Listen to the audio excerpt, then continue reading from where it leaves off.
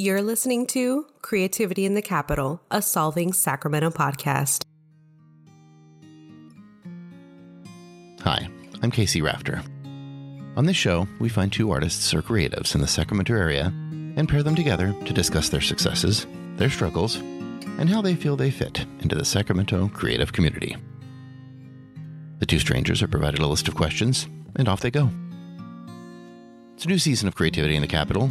For our first episode of the season, we've paired Andru Defeye and Tavarus Blackmon. Tavarus Blackmon, aka Black Monster, is a Sacramento talent who's dipped his toes in music, fashion, collages, and curations. His art has been seen digitally and in the real world at Crocker Art Museum, Access Gallery, and on his own website, which tantalizes visitors with vibrant colors and themes. Blackmon also teaches artistic methods at Sac State and has taught at UC Davis, where he earned a master's in fine arts. Andru Defeye is a celebrated local hip-hop artist and self-named guerrilla poet who energetically supports the artistic community in all its forms.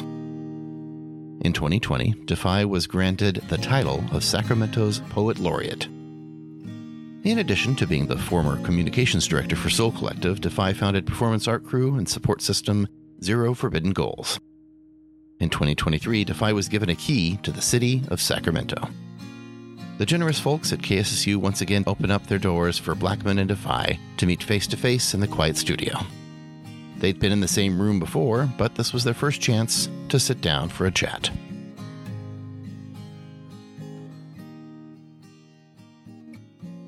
Hello, I'm Tavarus. What's up? I'm Andru Defeye.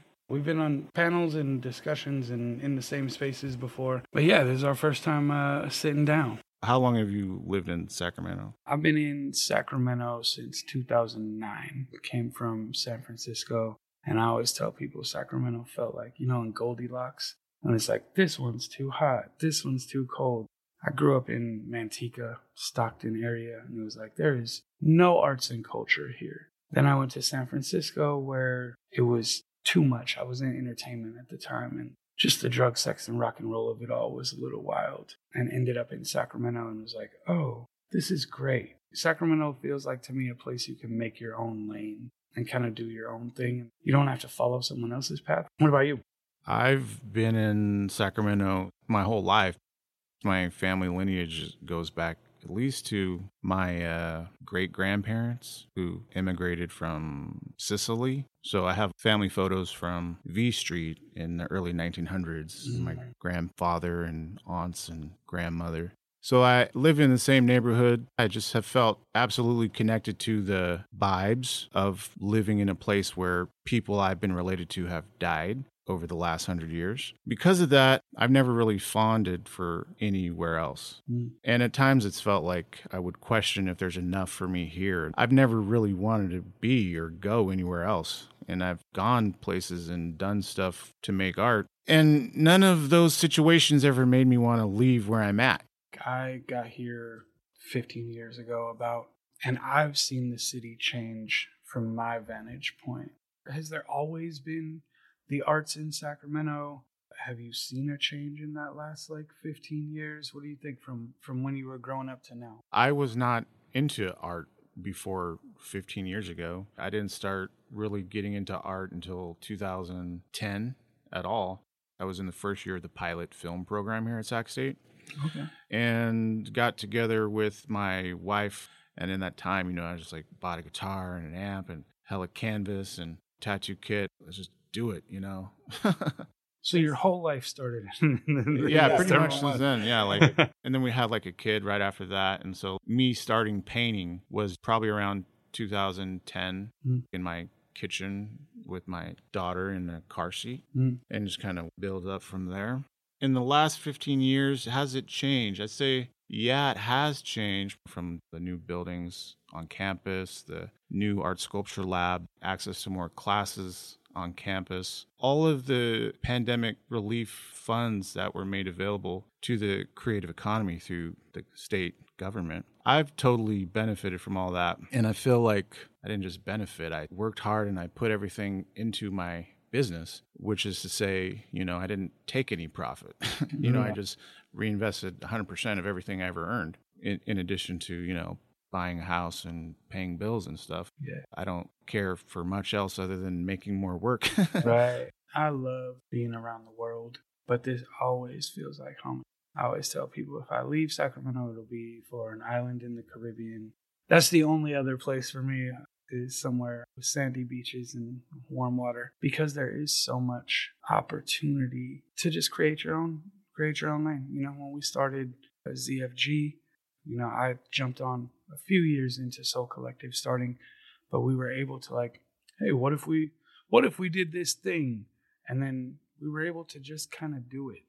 And I feel like Sacramento's always embraced that for me. This last October, they gave me a key to the city. So it definitely feels like home. I haven't figured out what that key opens. I tried to use it as a parking permit today and it just didn't work. Do you feel like creative folks in your field have what they need to make success a reality? And what would you consider your field? Or is it just the arts as a whole and creativity? No, I mean, I feel like I am an artist, you know, that's how I'm trained. I have a bachelor's degree in film production and a master's in studio art and a master's of fine art in studio art. So I feel like my kind of purview is the wider field of the arts. But interestingly enough, the arts have brought me into other fields like finance and investment and government opportunities to participate with Congress and local government agencies like the Department of Financial Protection and Innovation. I think I forgot what you asked, but that was my bio. Yeah, we're getting to know each other here. I'm asking if everyone in that field has what they need to make success a reality. No, not really. They don't. I feel like I'm representing not just the arts, but humanity, culture, society, different things like that have connections to state and local governments, nonprofits, board of directors, volunteer opportunities, consultancies, stuff like that I participate in. I would say no as an instructor on campus here at Sac State. I feel like privileged to be able to share things that I've learned. I was a non-traditional student, so I was a little older. I had more life experience. Most of my students are in their 20s, so they're coming from a different perspective. I'd say in order to really have what it takes to make it in the arts, you have to be like cutthroat, but not in a way that you have to be mean or nasty, but you just have to be willing to do the dirty work, stay up late, get up early, wash the dishes, cut the grass, feed the kids, and make art every day. I couldn't do that without, my wife and my partner, who is an alumnus of Sac State and the BFA program here, Elizabeth Cord. Between the two of us, we try to make everything work, but without her, without me, I don't think any of it would be possible. You have to be willing to do the dirty work, whatever that takes, in a good way. Dirty work is not a crime. It's hard work. And I feel like maybe younger generations aren't wanting to participate in that as much. My inspiration would be someone like, let's say, Wayne Thiebaud, so a millionaire who just continues working. So let's say I become a millionaire, and I'll be faced with this situation where I could continue to serve the community and teach students to do what I love. Or I could go to a sandy beach somewhere. Who would be mad either way? Right. My inspiration is, by any means, you show up, because my kids need me. So I can never not have to take, whatever shot I need to take. Yeah. You're also an educator. I think a lot of us have to have another gig. As Poet Laureate, I'm the city's only paid artist on the city's payroll, right? They pay me $3,000 a year. So I do a lot of consulting. I do a lot of graphic design, website stuff, content creation, but there's always had to be something else. So surviving as a full-time artist and creative, I don't know too many people. I know a handful that do it out here, but they definitely struggle. There are definitely months where it's really tight, and some of them don't have health care. My daughter needs braces. I work a lot. Work never stops, which is kind of cool. I think I learned that from my mom, who worked around the clock in all kinds of different ways. I think I've come into contact mostly with folks who pursued professional degrees in art. That kind of association means that those folks, in many cases, went on to teach or have positions at galleries or museums. Whether they have kids or families or not, they're self-sustaining, they're independent, and, they're promoting and cultivating art in the region. I think it's not just about being an artist. I have the desire to learn stuff. Curiosity is a big part of being an artist, You can't knock someone who makes it by their own means. At 22, I matriculated. Didn't take long for me to decide I wanted to change everything, which meant I had to do something I'd never really considered doing, which was like being responsible. And I don't want you to get me wrong, like, just going to school is not a responsible thing. Like, people who make it or do this or that on their own means, it takes a lot of responsibility. For me, I needed more structure, and for folks who can live in the cloud or live on the couch, and then one day make it big, that's kind of cool. But for me, it's like, I have to have something concrete, especially now being a dad. I never thought I would be a dad, but when I had the opportunity, I really wanted it. Discipline. So I'm someone who barely graduated from a continuation school, went to junior college for 2 weeks and was like, I really like my philosophy class, but that's it, and dropped out. I knew I wanted to do words. That was part of my issue in school, among other things. I failed algebra 4 times because you couldn't tell me that I needed it, because I was going to be a writer. So I've gone on to work at newspapers and publishing articles because it was always words with me. But I knew even if I wasn't going to go to a traditional schooling route, I was still going to take writing workshops. I was still going to be in poetry workshops, sitting with folks who would redline my whole paper and be like, well, actually, you missed the nut graph. And I'm like, excuse me, what is that? You're using vernacular that I don't know. But I think there was always a discipline and a curiosity as to how folks were doing things. Now I'm looking at what has me the most curious is the ways that people are pushing their art, because it's so different. I've been doing this for 20 years professionally. God, I sound old when I say that. It's a different world. I remember the first record deal that I was ever talking to someone about was like, we'll give you this percentage of your brick and mortar and this percentage of your online, because nobody was doing numbers online. It was just starting to become a thing. And now you're seeing these artists come out that are breaking without any of this standard format. You don't need a label. All you need is a good social media account that picks up like fire. And then all of a sudden, you can be out there doing what you used to need a label for. And some of these Gen Z kids especially are really figuring out how to work the system because it's curiosity. I totally feel like folks have to do whatever it takes within legal business means. For me, organizing my work and activity into a corporate structure as I've done, it's just totally been necessary. It would not have happened without the pandemic. I probably wouldn't have even made the music I've made now without the pandemic. I think young folks who are wanting to make it in the arts, you totally can do it.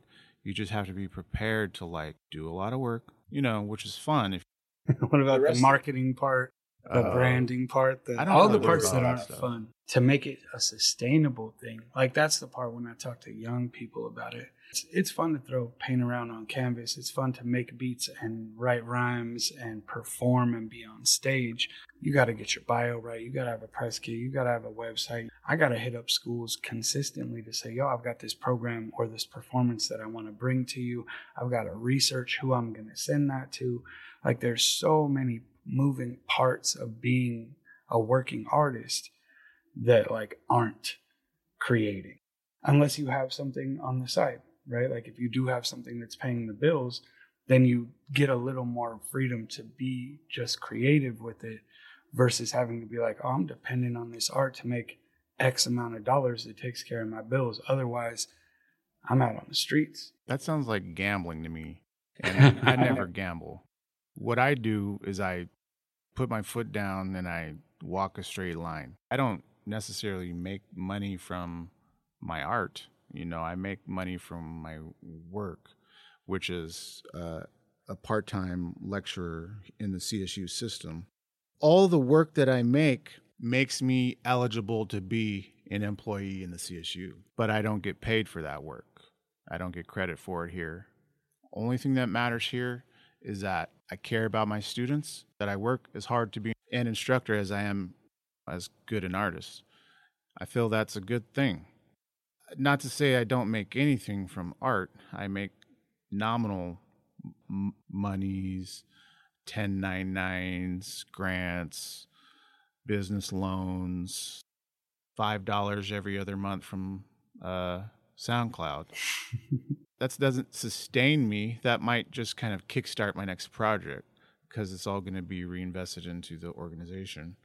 Because I'm my own boss and, an employee in the CSU, I could do whatever I want with the work I make, which is totally cool. How to make money at art, like you just have to make art long enough and you get good enough and people will want it. I feel like the academic art world and the street art world have always been very separate and almost combative in my experience. So I have this fancy ass title now of Poet Laureate. So I'm allowed into some of these academic spaces. I'm actually a fellow of the American Academy currently, having the conversations around hip hop. And they'll say that hip hop, that's rap, that's not poetry. And they'll try to keep it outside of the academic realm, when in reality, something like rap and hip hop culture is probably the most widely, universally known form of poetry over the last 50 years.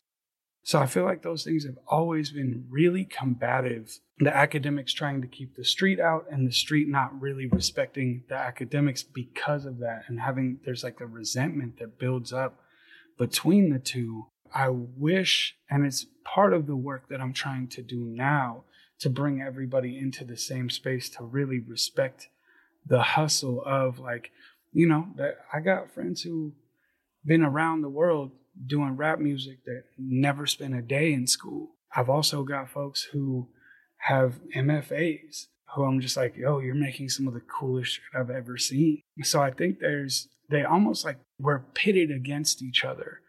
As someone who is in the system and also works outside of it. How do you feel about that? I never really got involved in it because I'm not like a art stakeholder.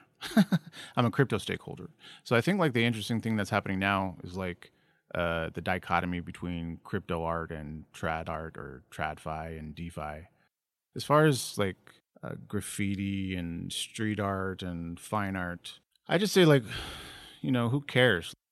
Go to art school and just do graffiti, or don't go to school and make Flemish paintings. Why not? I care less about things like that because I have no investment, right? I have no investment in the street art, even though everything that I was doing up to the time when I got into grad school was spray paint and dripping paint and things like that. By the time I graduated, I just felt like I'm multicultural, I'm multifaceted. I experienced duality, experienced multi-dimensional time through improvisational practices. Folks should just do more work and stop editorializing. Support for creativity in the capital comes from Sacramento News and Review, our local alternative news weekly since 1989, and a member of the Solving Sacramento Journalism Collaborative. Read more at sacramento.newsreview.com. Robert Rauschenberg says in Painter's Painting, the abstract expressionists let their drip show. And I think that's funny because it's an aphorism, it's true.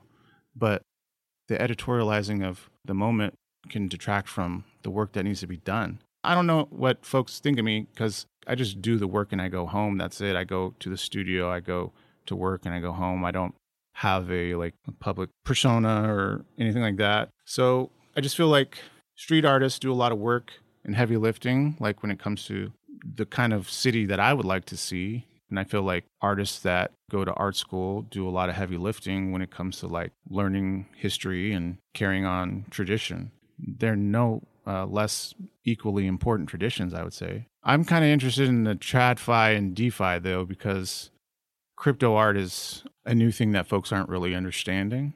I have a collection out there called Blackjack Black Monster. Currently, I'm still minting, but I have half of it done, and it's just audio. Interesting. Yeah, I'm one of those people who's late to the game on the NFTs and the blockchain, especially as an artist. So yeah, I'm definitely interested in like how I would get my art onto and into that market. Yeah, I think there's lots of ways to do it. I've been exploring it for since 2021. It's changing so fast. As an artist, as someone who makes stuff, you have to be thoughtful and like compassionate and understanding, which is hard when you're fighting for a spot and there's like 4 spots, you know, like 1,000 people are going for it. And you may think you're better. Maybe you are, but the whole point is that someone gets to decide that and you don't. This moment has been tempered by excitement and struggle, which I feel like good work can come out of that, but it's a challenge too. Yeah.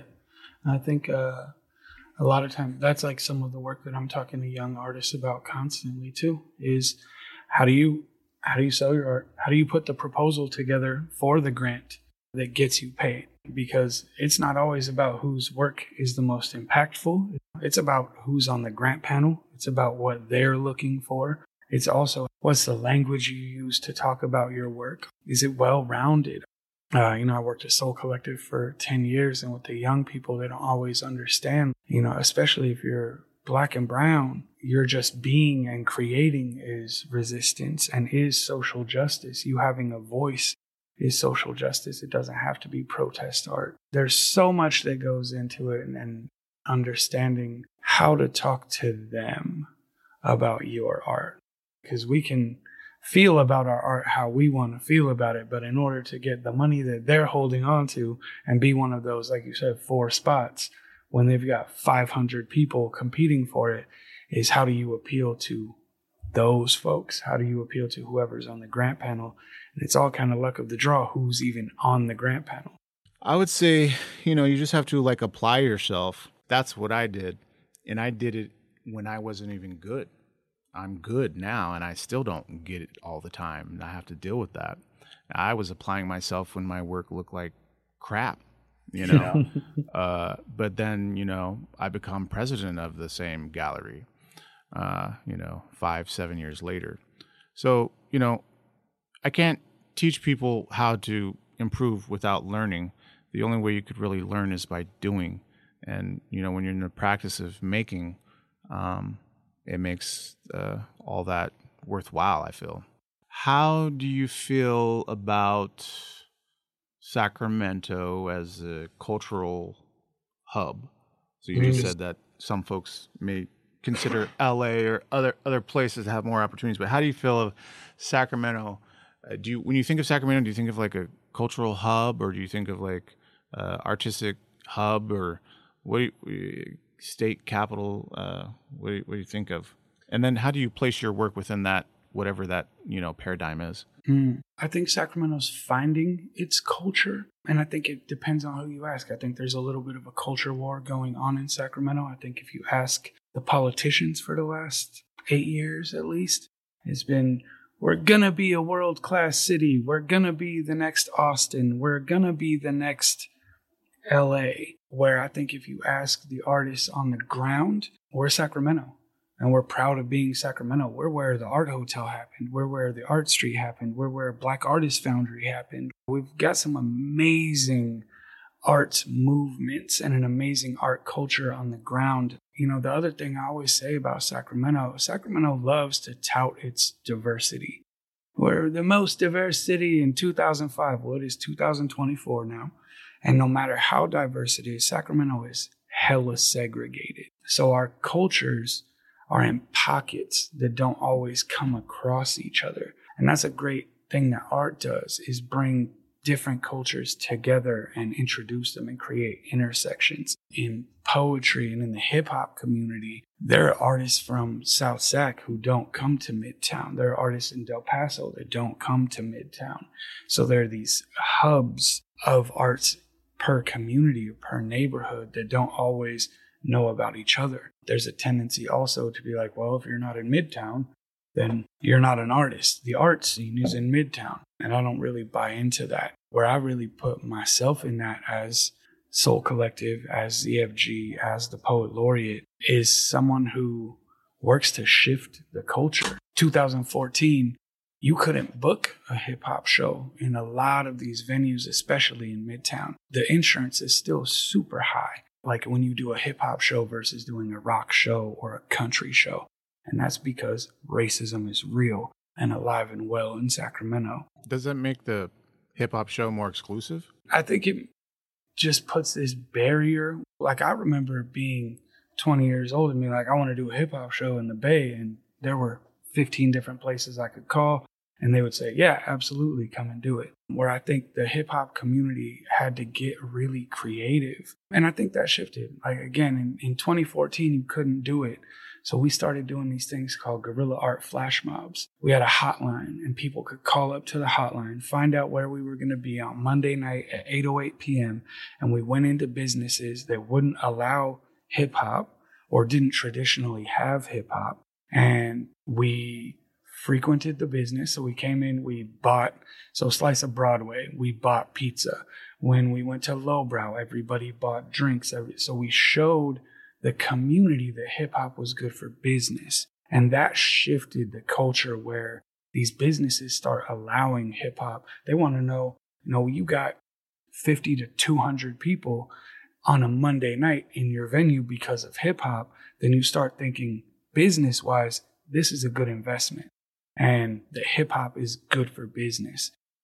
How do you feel about the community and how are you a part of it? As someone who's biracial, how do you feel about the community as a whole and its racism in the arts? As far as like racism in the arts, who knows? It's like as the Black president of Access Gallery, it felt like maybe they were not necessarily ready for me to be the president. Maybe I was not necessarily ready to be the president.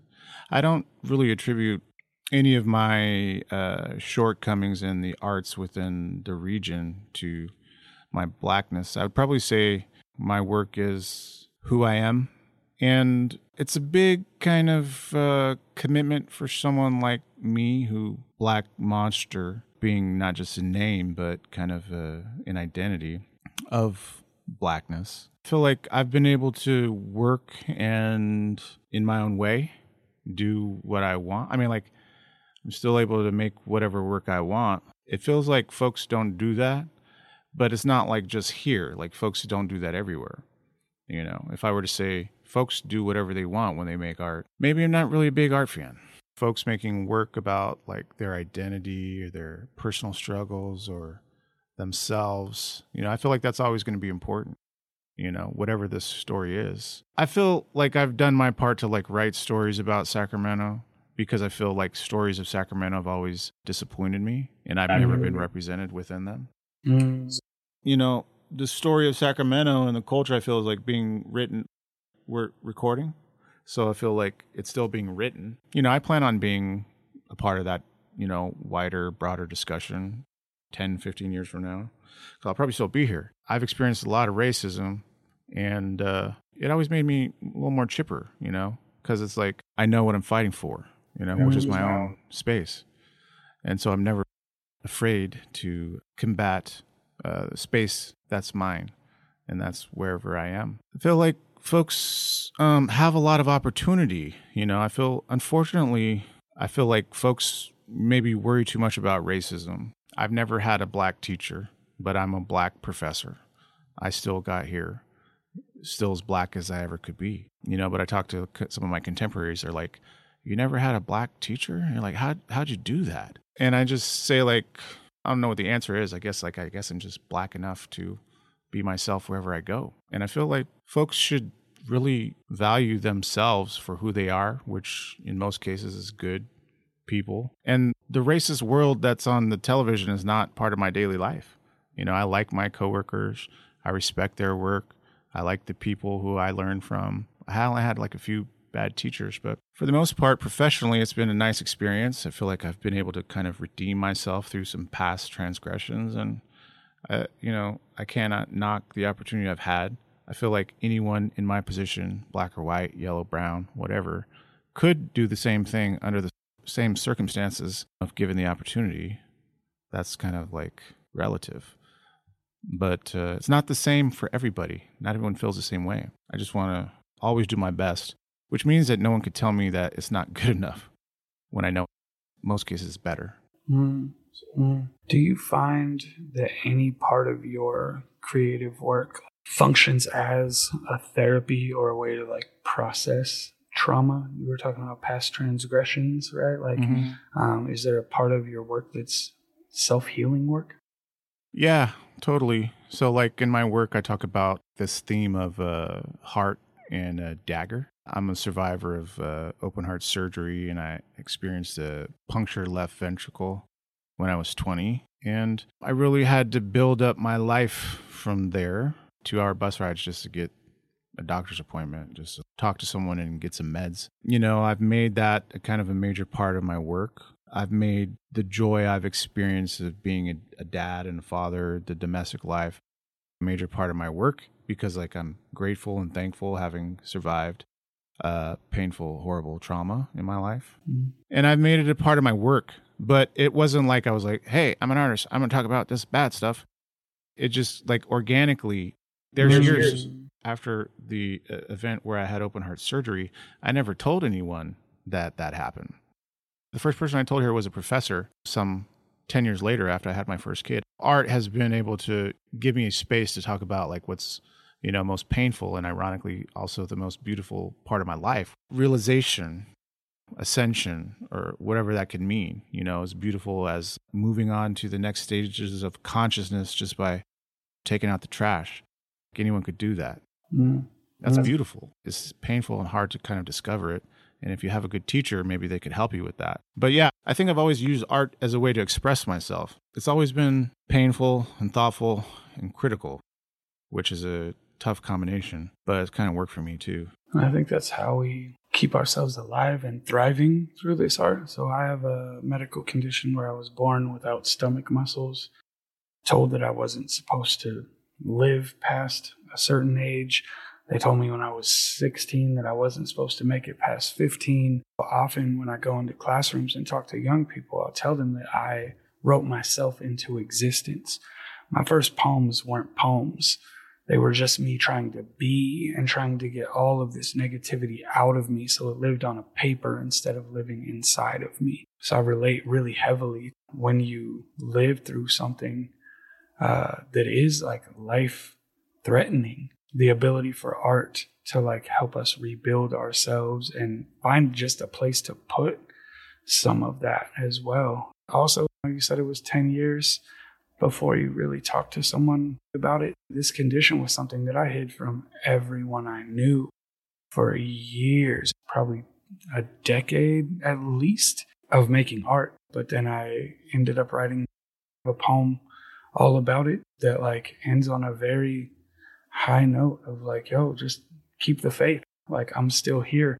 I've danced across stages all around this country, and they said I would never walk. So, I definitely share that same healing yourself through the arts and just finding a place to put all of it. That's the biggest thing for me. My father passed away in June, and I just now, a couple of weeks ago, wrote the first thing that I've written since his eulogy about him. And it felt like it had just been brewing inside of me and was waiting to come out in an artistic way, in this like really thoughtful way, where before it was just like, yo, I'll just have a day where I would sit and cry, or I'd listen to music that he used to listen to and just miss him and hurt because I knew I needed to get that out. But this process of letting it stew and then finally getting to a place where I'm like, oh, I can pull this out and make something beautiful out of it instead of just having it be hardcore grief and tears,